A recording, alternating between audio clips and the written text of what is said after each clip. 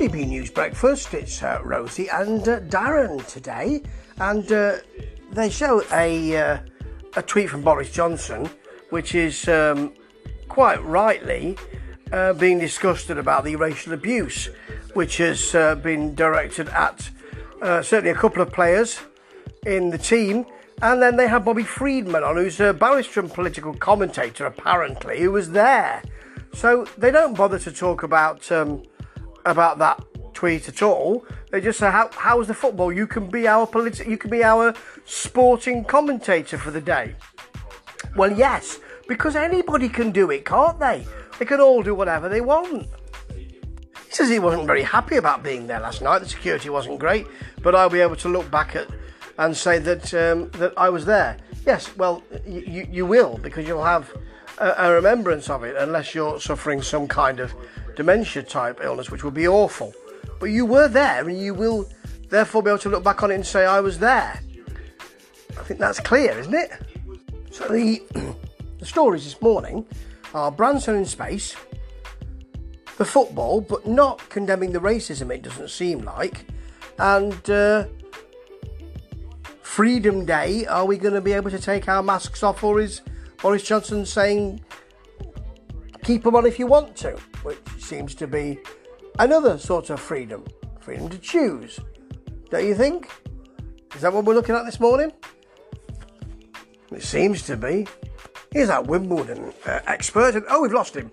Black screen. So disappointing. I wanted to ask him about the football racism. No, because it is something happening today. No, not reporting on that then? No. GB News seems to be concentrating on Wimbledon. The football, well, they didn't do it, they disappointed us, so we won't really mention it too much. Of course, they've only got library pictures from Wimbledon, they haven't got any moving pictures. That would be far too modern and up to date, wouldn't it?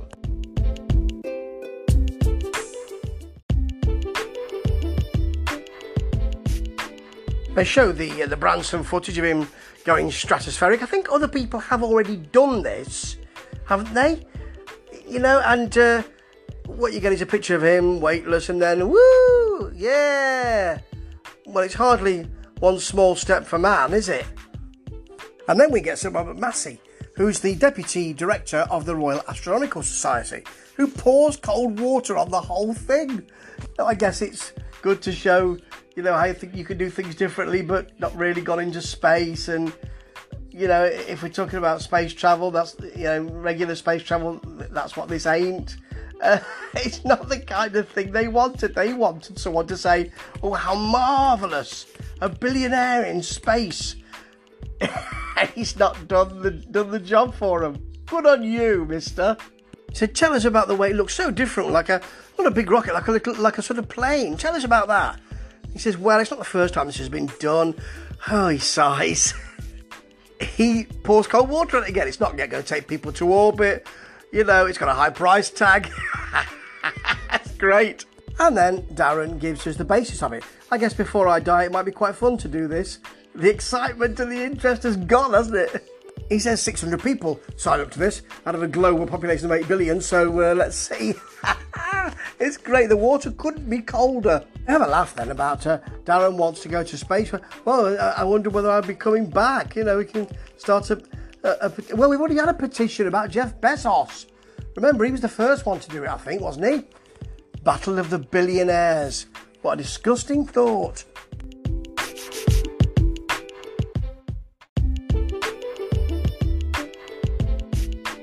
Well, in case you're wondering, no weatherman or weather person.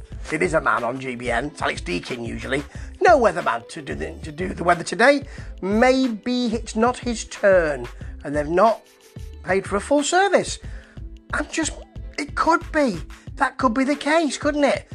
Does seem like it's done on the cheap. Here's Rebecca to take us through the digital. As Rosie says, people have different views, don't they? Yes, they do. That's what you get in a society. Different views. Oh, Rebecca's telling us that when this happened in the past, people were dragged through the mud, and we're far more grown up now. Well, what about the racist abuse that's taking place on certain Twitter feeds then, eh? Just forgotten about that? Yeah, that's a no report, isn't it, today for GBN? Ah, good. Rebecca's actually talking about it. We can't get away from that this morning, can we? Well, you have so far. It's the first time it's been mentioned, but at least you've now mentioned it. Oh, as Rosie says, well, it was inevitable, wasn't it? And it's always going to be difficult to root out people like that and punish them. So that's all right then. I'm not saying that they're saying this is all right, but it's not being handled well enough. We need to have some discussion about it, don't we? We've got a big enough programme. Give us 15 minutes. Later on, McCoy, give up your 15 minutes good news stories for this. Now they're saying that Richard Branson's travelled to the edge of space. I remain unimpressed. Well, you weren't unimpressed earlier, you were dead excited. So you don't remain anything. You've now realised after talking to the other bloke that it's not as good as you thought it was. Maybe someone's in your ear saying, be unimpressed now.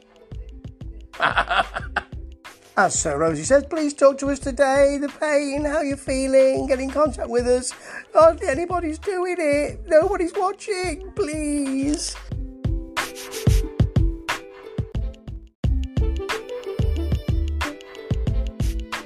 As Darren says, there's only one story really in town today, which is a good job because that's all they ever cover. One story. Oh, they've got moving pictures. They're right up to date with the losing penalties. Got real moving pictures. Branson can go to the edge of space and GBN can get some moving pictures. Wow! And somebody doing some florid voiceover as we see that. We don't really need that. It's almost as if they're doing it. It's this Kenneth Wolstenholme moment. It isn't.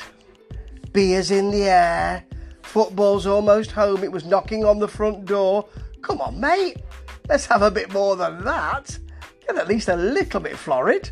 Football had made it to England's front gate, but had turned back at the last minute. Oh, blimey. It's hardly T.S. Eliot, is it, mate? James Gibson. Marvellous nonsense from James Gibson. Edward Lear would be delighted with that. Now to Paul Hawkins, who of course has been writing with the football, the London correspondent, Rosie telling us, I must say there's been some absolutely revolting... No, get the tone right. That's right, Paul. Morons. I think that's the right word. Actually, well said, mate. He's in a cafe again. He's always in a cafe, this Paul Hawkins. Getting a bit of food. He's had a full English there, it looks like. His plate's still there. Oh no, they've just bought him a coffee and some bits of sugar and things. Got the papers in front of him and 2 phones and a notebook. He's a journalist, you see. What's the general feel in the cafe, Paul? He's asked. Yeah, well, purely anecdotally said, I talked to 3 blokes earlier as they came out of the gym. I was looking around in the gym by the toilets, and they came out there and chatted to me. And I went in to see them while they were showering down, and they were saying they were disappointed. It's all anecdotal, of course. Where are these people you're supposed to be speaking to, mate? I think your notebook's completely clear, that page, isn't it? I don't think you've written anything on it, have you? Oh yeah, go to gym and hang around. Yeah, that's what it says on there. Pure anecdotal, of course.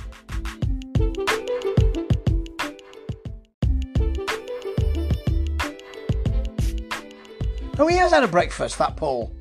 Shows it to the camera. It's not what I really want to see, a half-eaten breakfast at this time in the morning, but this is GB News. So it's not surprising in a way that they discussed in all sorts of ways, don't they?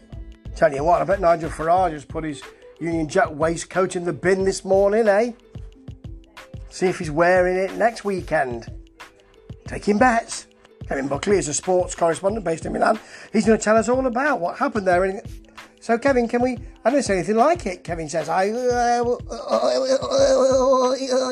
we can't hear you. You sound a bit like Davros, Kevin.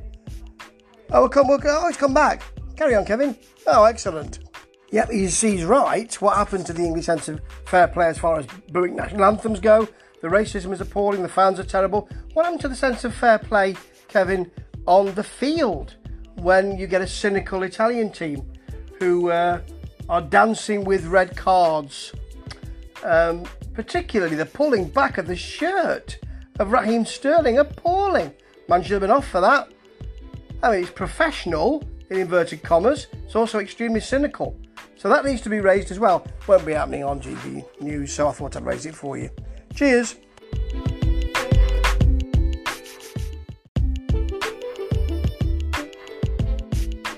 Richard Tice, he's on. Because he's got nothing to do now. You know, being part of the Brexit party, and we've now got Brexit and he ain't got anything to do. So he's got to do something. I'm not quite sure what he's calling himself now. But he's talking about the Freedom Day update. Looks to be in a bit of a pokey room, Richard. Thought you were a really successful gent. Apparently, according to Richard Tice, the key measure is, sadly, deaths. Because Richard's he's well able to talk about all this. He's an economic commentator. No. He's a doctor. Oh, no. He's a bloke who wants to talk. Ah, that's it. He's just a bloke who believes the sound of his own voice.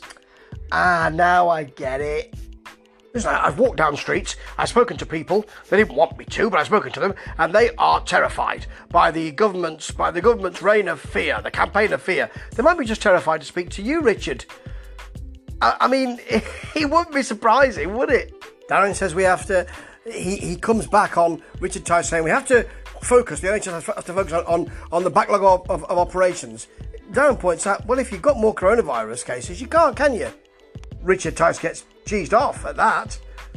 Gareth, don't put words in my mouth. I think he said Gareth, not Darren. Don't put words into my mouth. Getting cheesed off is Richard Tice. Oh dear. We've got the vaccine rollout, which means that cases are going up. Richard Tice tells us, which is, well, it really backs up his argument. Most of these cases are children. It's mostly sniffles. They don't even know they've had it, said Richard Tice, who is a registered and trained medical man. No, I don't think he is.